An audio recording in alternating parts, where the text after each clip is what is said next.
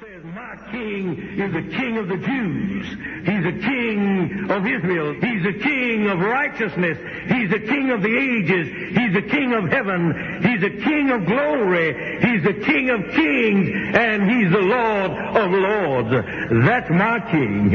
I wonder, do you know him? My king is a sovereign king. No means of measure can define his limitless love. He's enduringly strong. He's entirely sincere. He's eternally steadfast. He's immortally graceful. He's imperially powerful. He's impartially merciful. Do you know him? He's the greatest phenomenon that has ever crossed the horizon of this world. He's God's Son. He's a sinner's Savior. He's the centerpiece of civilization. He's unparalleled. He's unprecedented. He is the loftiest idea in literature.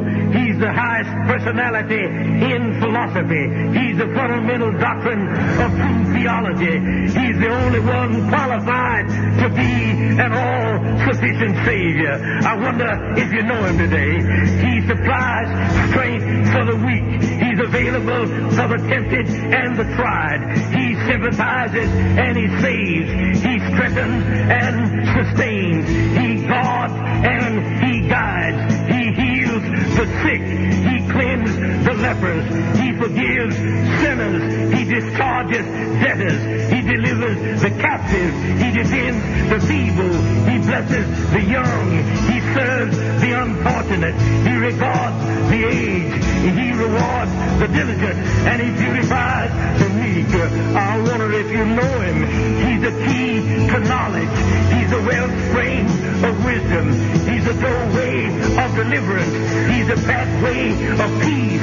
He's the roadway of righteousness. He's the highway of holiness. He's the gateway of glory. Do you know him? Well, his life is matchless. His goodness is limitless. His mercy is everlasting. His love never changes. His word is enough. His grace is sufficient. His reign is righteous. And his yoke is easy. And his burden is light. I wish I could describe him to you. He's indescribable. He's incomprehensible. He's invincible. He's irresistible. Well, you can't get him out of your mind. You can't get him off of your hand. You can't outlive him, and you can't live without him. Well, the Pharisees couldn't stand him, but they found out they couldn't stop him. Pilate couldn't find any fault in him. Herod couldn't kill him. Death couldn't handle him, and the grave couldn't hold him. Yeah! That's my king. That's my king. I don't know how you not get moved by that. We've seen that video a few different times, but I don't know how you possibly can't get moved by that. Maybe you are. I'm not saying, I'm not trying to indict that you're not moved by that. But that's who we serve. That is our King. Last week we started this whole series called The Bearded Humble Man, or The Humble Bearded Man. And in that first, if you were here or you weren't here, we talked about how Jesus transforms lives. And we looked at the passage of Scripture where Philip was called to follow him, where Jesus began to call his disciples when he started his ministry. And Jesus called Philip, and Philip found Nathanael. Philip started to follow Jesus, and Philip found Nathanael, and he said, Nathanael, you've got to come. We found the Messiah. You've got to come. We found the one that the Scriptures talk about. We found the one that the prophecies all point towards, this man from Nazareth. Nathanael's words were what? Nazareth? How can anything good come out of Nazareth? And so we read that whole story, and we read where Jesus comes, and Philip just responded to that question. He said, come and see. I love it. Come and see. I don't have to debate you, Nathanael. I don't have to get in some philosophical argument, philosophical debate, or whatever it is. Hey, Nathanael, just come and see. Because guys, what happens when we come and see Jesus? Our lives are transformed. Scripture after Scripture after Scripture after Scripture after Scripture tells us what happens when men and women come into the presence of Jesus Christ. They are literally transformed. Brokenness is healed. Wholeness is restored. Lives are changed. Hey, Nathaniel, all I want you to do is just come, and I want you to check it out. I want you to see. Nathaniel, if you remember that story, Jesus comes and he engages with Nathaniel, and he tells Nathaniel, I saw you sitting there under the tree when Philip was talking to you. And Nathaniel says, essentially, holy cow, you are the Messiah. And what does Jesus say? If that blew your socks off, just wait. Because you're going to see some other things that's going to take your words out of your mouth. And we talked about, I wonder what some of the things Nathaniel saw. And we listed all those other encounters, and just a few that Scripture points to. Just a few we talked about of those things. And I asked the question, I wonder if Nathaniel saw those things. I wonder if Nathaniel saw, these some of the miracles. I'm sure he probably did. I'm assuming he did. You kind of look into Scripture. He followed, he called Jesus the rabbi, the teacher. He began to follow him. He became one of his disciples. I'm sure he was privy to see some of these things. And I wonder if Nathaniel often thought, how could anything good come out of Nazareth? You ever think that kind of came up and revisited him? How could anything good come out of Nazareth? You see, Nathaniel had expectations. He had prejudices. And a lot of times we can't see Jesus because we only see him to the limit of our prejudices, or our limitations, or our thought processes, our philosophies, maybe even our theologies. And that's the limit in which we see Jesus. So literally, our expectations, the box that we have, if Jesus doesn't really follow through in the grid that we've constructed, we can literally miss truly seeing Jesus. We see him, but to the limitations of our expectations or prejudices, or whatever perceptions, or whatever it may be. Come and see. Come and see. And so today we're going to talk about, and we looked and we saw how when people came into the presence of Jesus, their lives were radically disrupted. Their lives were radically changed. Completely and significantly changed. Today we're going to talk about how, through that transforming process, the very next thing that happens is that it incites song. You see, when we come into the presence of God, when I come into the presence of God, when you come into the presence of God, and you begin to truly understand how broken you are, when you truly understand the addictions that you're up against, when you truly understand how flawed you are as a human, and you begin to see that Jesus doesn't repel Jesus, but that actually makes him pursue you even more, you're blown out of the water. And your life becomes transformed, and your heart is filled full of joy, and you have this song that just wells up inside of you that says, He's alive! Let me share with you about this Jesus. I don't have to sit and debate you. I don't have to sit and get in this lengthy philosophical discussion. The one thing I do know, He has radically changed my life. He has radically transformed who I am. I am a different person because of my encounter with Jesus. And this song just wells up inside of you. We're going to look at a passage of Scripture today found in Matthew chapter 21. And I'm going to focus in on verse 10. I'll paint the context for you, but I'm going to focus in on verse 10, and I'm going to read it from the Voice, which is a paraphrase, and then we'll camp out on the Voice paraphrase, but we'll look at a couple different translations as well. But in this particular passage, Jesus, this is right before His crucifixion, and Jesus instructs His disciples to go. He's getting ready to come into Jerusalem, and during the whole Passover, during the whole Holy Week thing, and they're going to shout, Hosanna, Hosanna, glory to God in the highest. And so He rides in on a colt and a donkey, and they throw down the palm branches and their cloaks and their coats and stuff like that, which signifies this is our King. And so in this passage of Scripture, starting in verse 6 of 21, he says, So the disciples went off and followed Jesus' instructions. They brought the donkey and foal to Jesus. They spread their cloaks on the animals, and Jesus sat down on them. The great crowd followed suit, laying their cloaks on the road. Others cut leafy branches from the trees and scattered those before Jesus. And the crowds went before Jesus, walked along aside Him, and processed behind, all singing, Hosanna. Praise to the Son of David. Praises to the Son of David. Blessed is he who comes in the name of the Eternal One. Hosanna in the highest. The way Jesus enters the city on a lowly donkey, with crowds surrounding him, singing praises, surprises many within Jerusalem. And this next verse is where I want to camp out.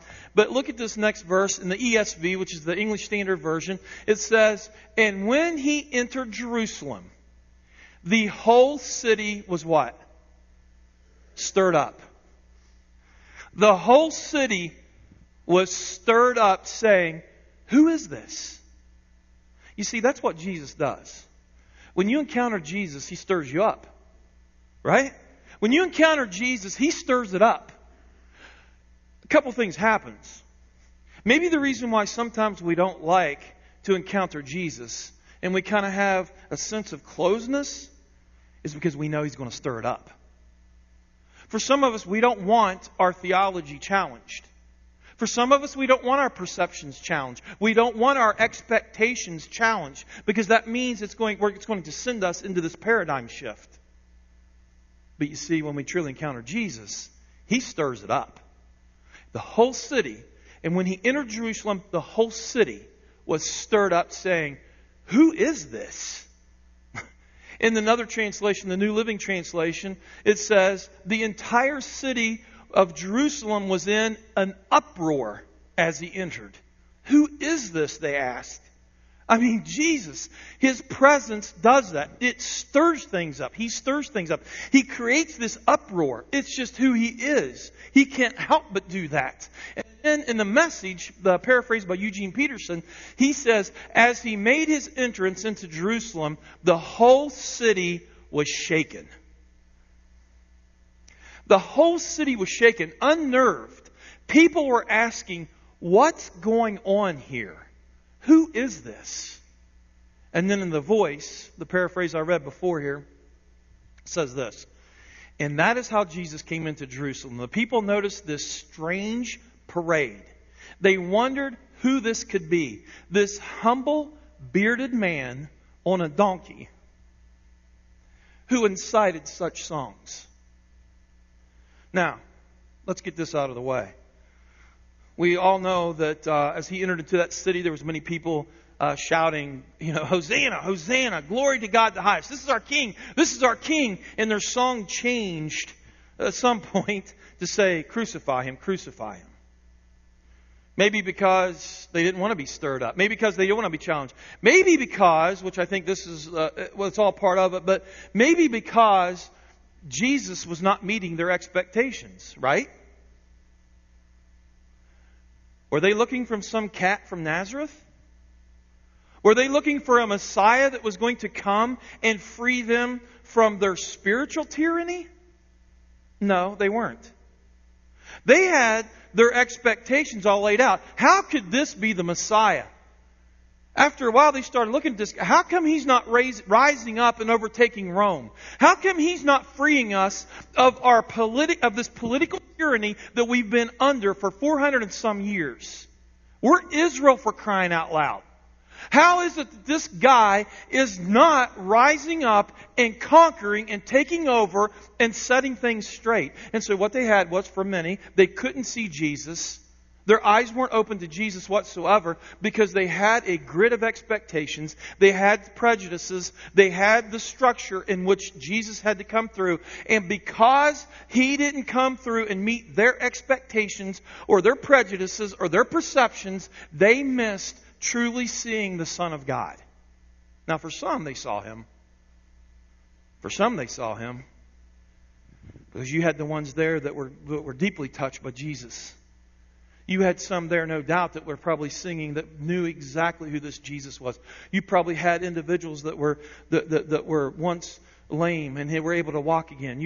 They were probably individuals there, maybe that were part of the couple times that He fed the 5,000. Maybe the guy that got lowered down through the guy's roof so that he could be in the presence of Jesus and be healed. Maybe he was there as well. So there were some people there that were stirred up, and they were stirred up because they had seen Jesus and Jesus had transformed their lives.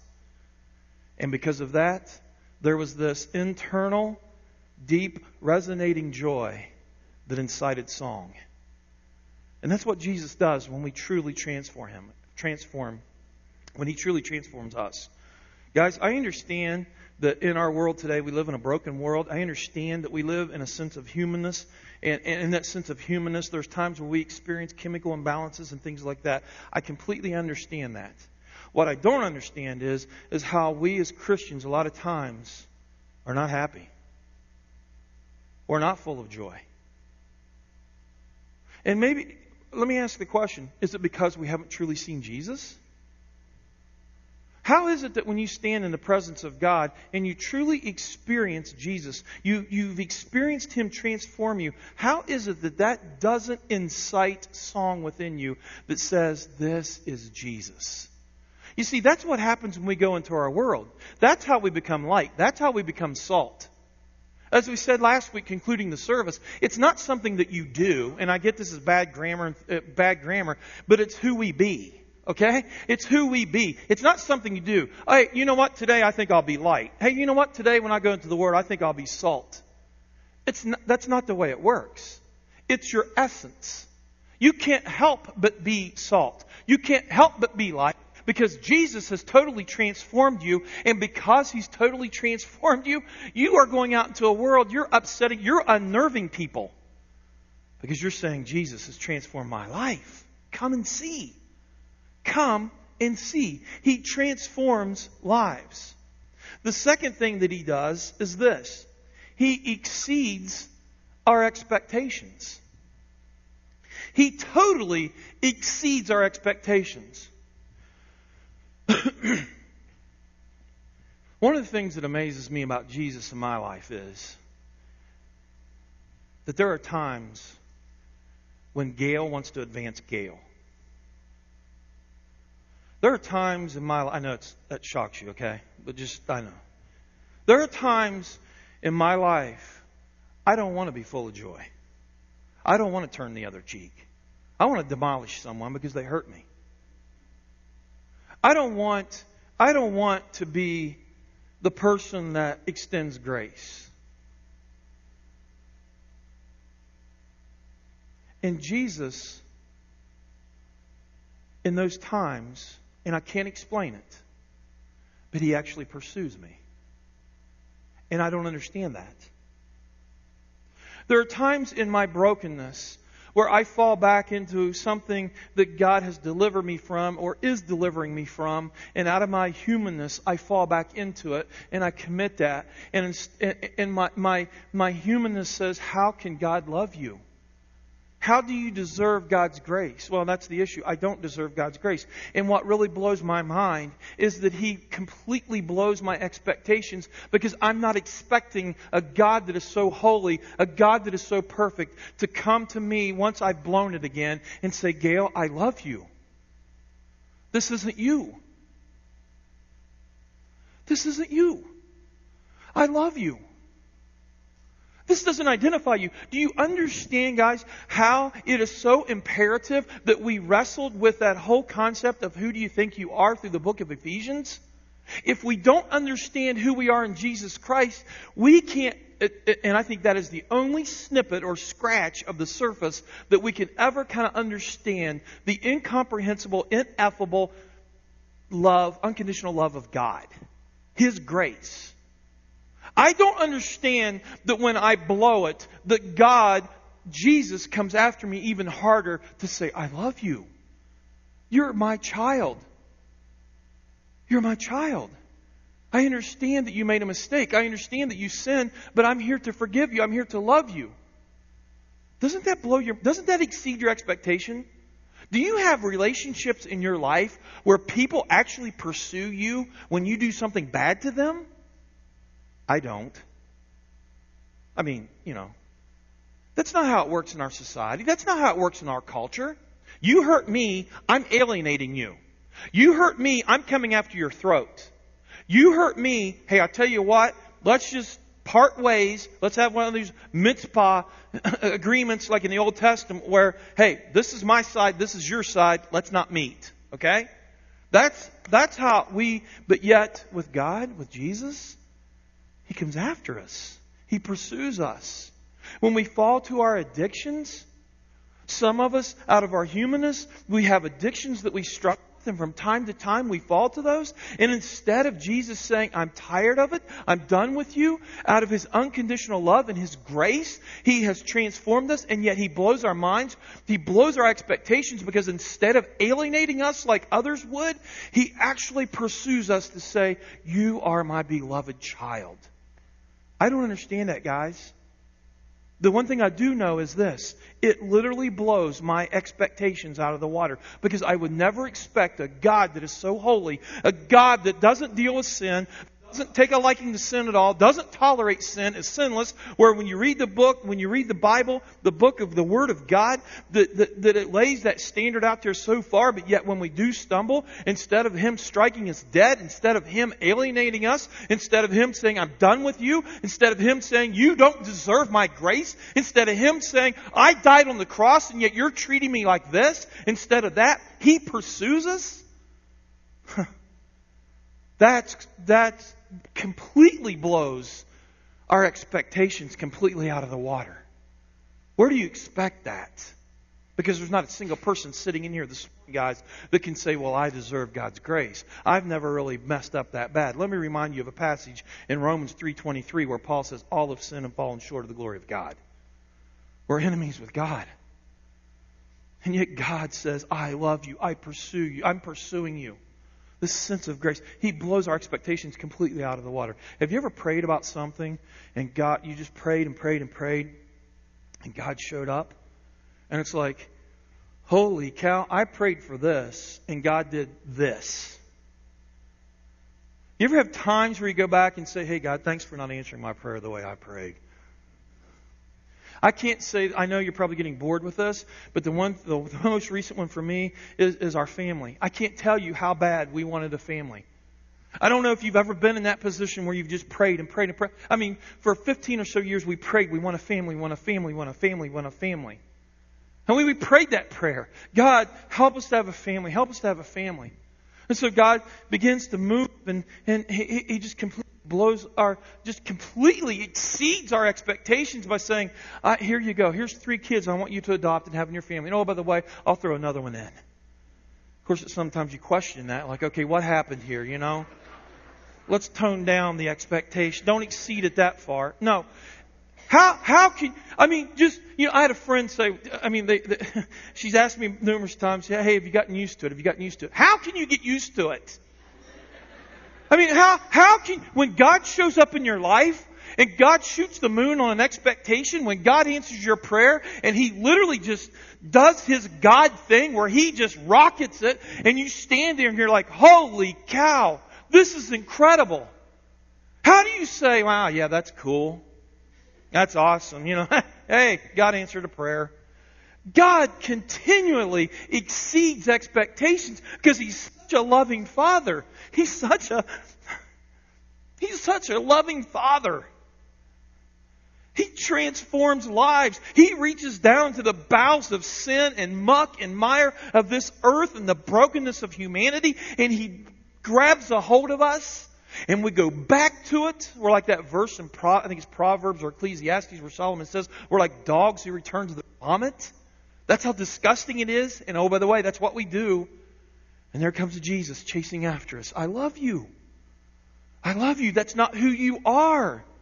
You are in Christ. You are one of me. And so now when God looks at us, He doesn't see us. He sees Jesus. How does that not blow your expectations completely out of the water?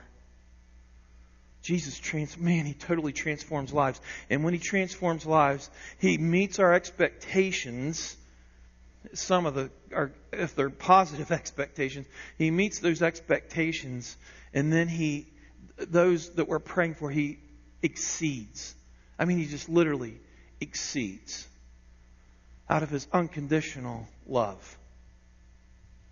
The worship team's going to lead us into a song talking about, the title of the song is When You Walk Into the Room, and it talks about, well, I just want you to lean into this song and just listen to the words, and just let the words captivate you and use it as a time of worship. But I pray that you would just,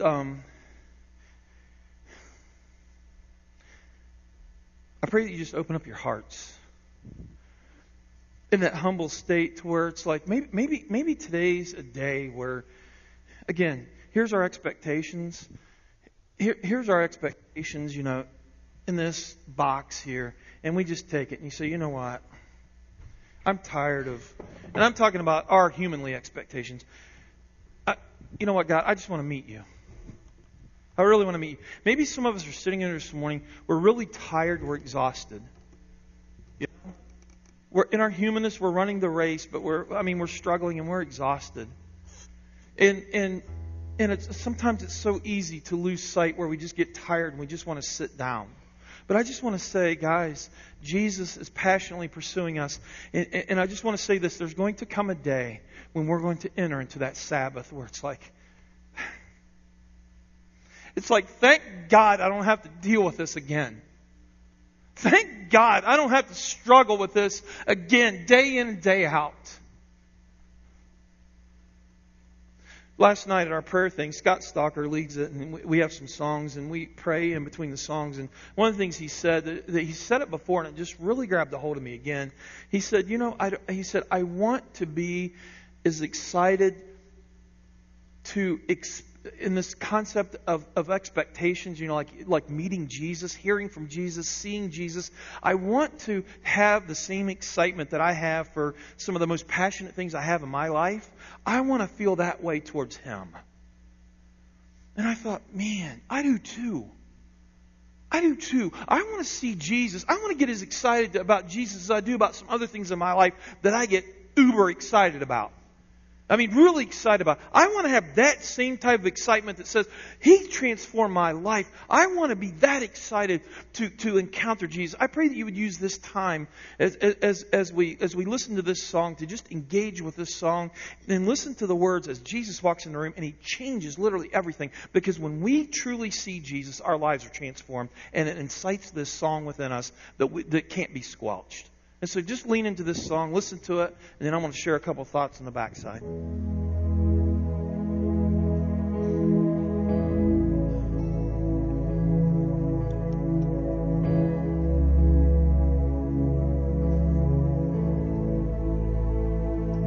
When you walk into the room, everything changes. Darkness starts to tremble at the light that you bring. When you walk into the room, every heart starts burning, and nothing matters more than just to sit here at your feet and worship you.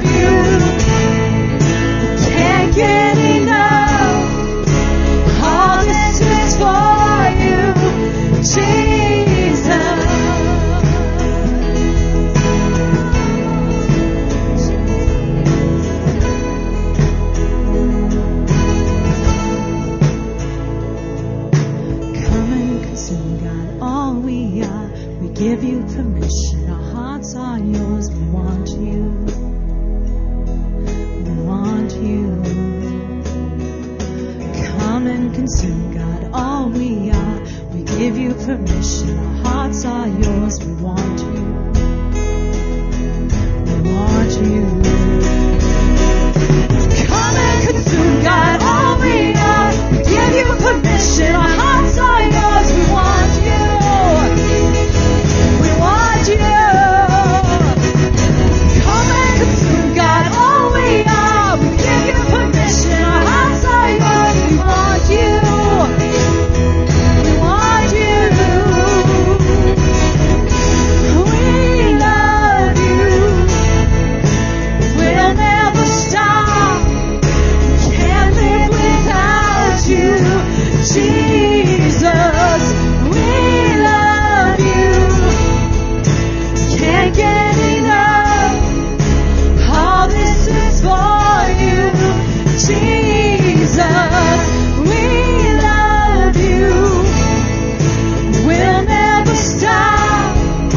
Can't live without you, Jesus. We love you. Can't get enough. All this is for you, Jesus.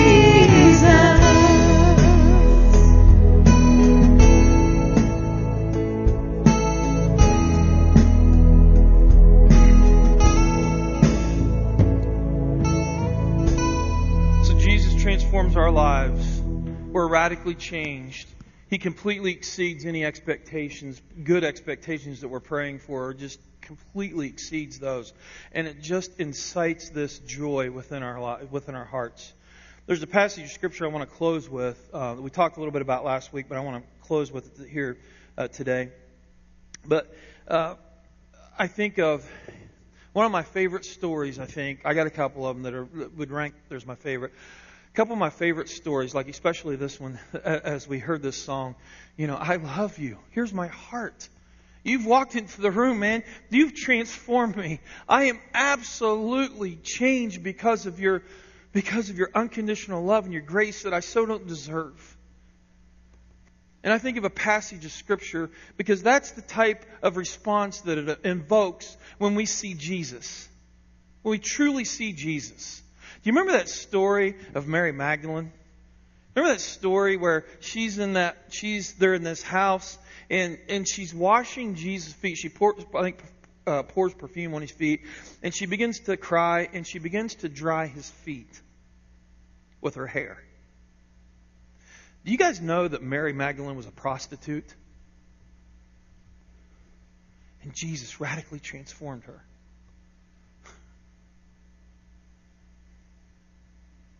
Isn't that a response that you would have when Jesus just grabs a hold of you and pulls you up and says, I love you.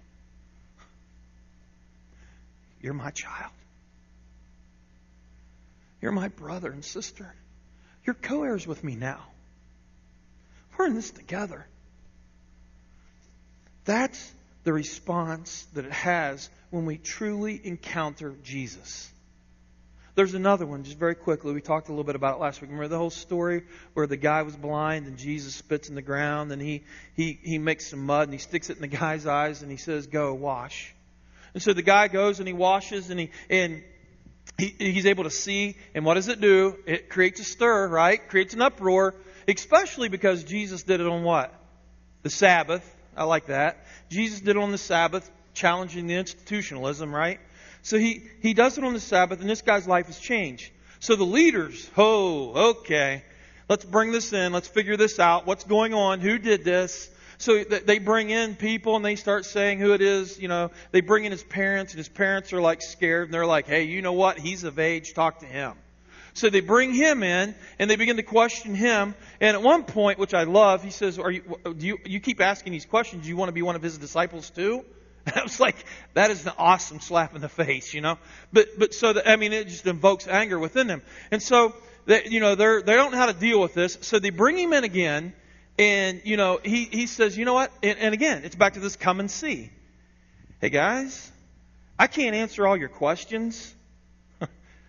I'm not going to sit and get in some theological debate with you. But let me tell you something. The one thing I do know is I was blind. And now I see. Right after that, he gets kicked out for that, okay? He gets kicked out for it, and he comes into the presence of Jesus. Now, mind you, he was blind, and so Jesus puts the mud in his eyes, and he says, go and wash. He's never seen Jesus, okay? So as we pick up on this story in John 9, verse 35, it said, Jesus heard that they had cast him out, and having found him, he said, do you believe in the Son of Man? And he answered, and who is he, sir, that I may believe in him? And in verse 37, it says, Jesus said to him, you have seen him, and it is he who is speaking to you. I absolutely love this response because, guys, I'm convinced that this is what happens when we stand in the presence of Jesus and he transforms us. He says this. He said, Lord, I believe. And then listen to these next 4 words. He said, Lord, I believe. And then, and he worshipped him. I'm convinced that that's exactly what happens when we truly come into the presence of Jesus and our eyes are open and our ears are open. And we're truly transformed. We worship him.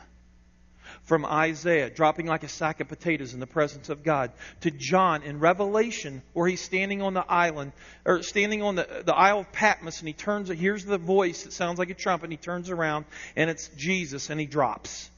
You see, that's what happens when we stand in the presence of God. There's this sense of acknowledgement that it invokes worship, one way or the other. By the way, Paul tells us what's going to happen at the end, doesn't he? That one day, what? Every knee will bow and confess that he is... Absolutely. That's what happens. We worship him. There's a life change that takes place. Listen to what Jesus says. He bows down. He worships him. And literally, worship means to take that humble position. It means to literally get down. I've seen it's taking a lowly state before someone where you're acknowledging that you're below them. He worships him. Jesus said, for judgment I came into the world, and those who do not see may see, and those who see may become blind. Some of the Pharisees near him heard these things, and he said to him, are we also blind? And Jesus said to them, if you were blind, you would have no guilt. But now that you say, we see, your guilt remains. When we see Jesus, our lives are radically transformed. And because our lives are radically transformed, it evokes this response in us where we worship him.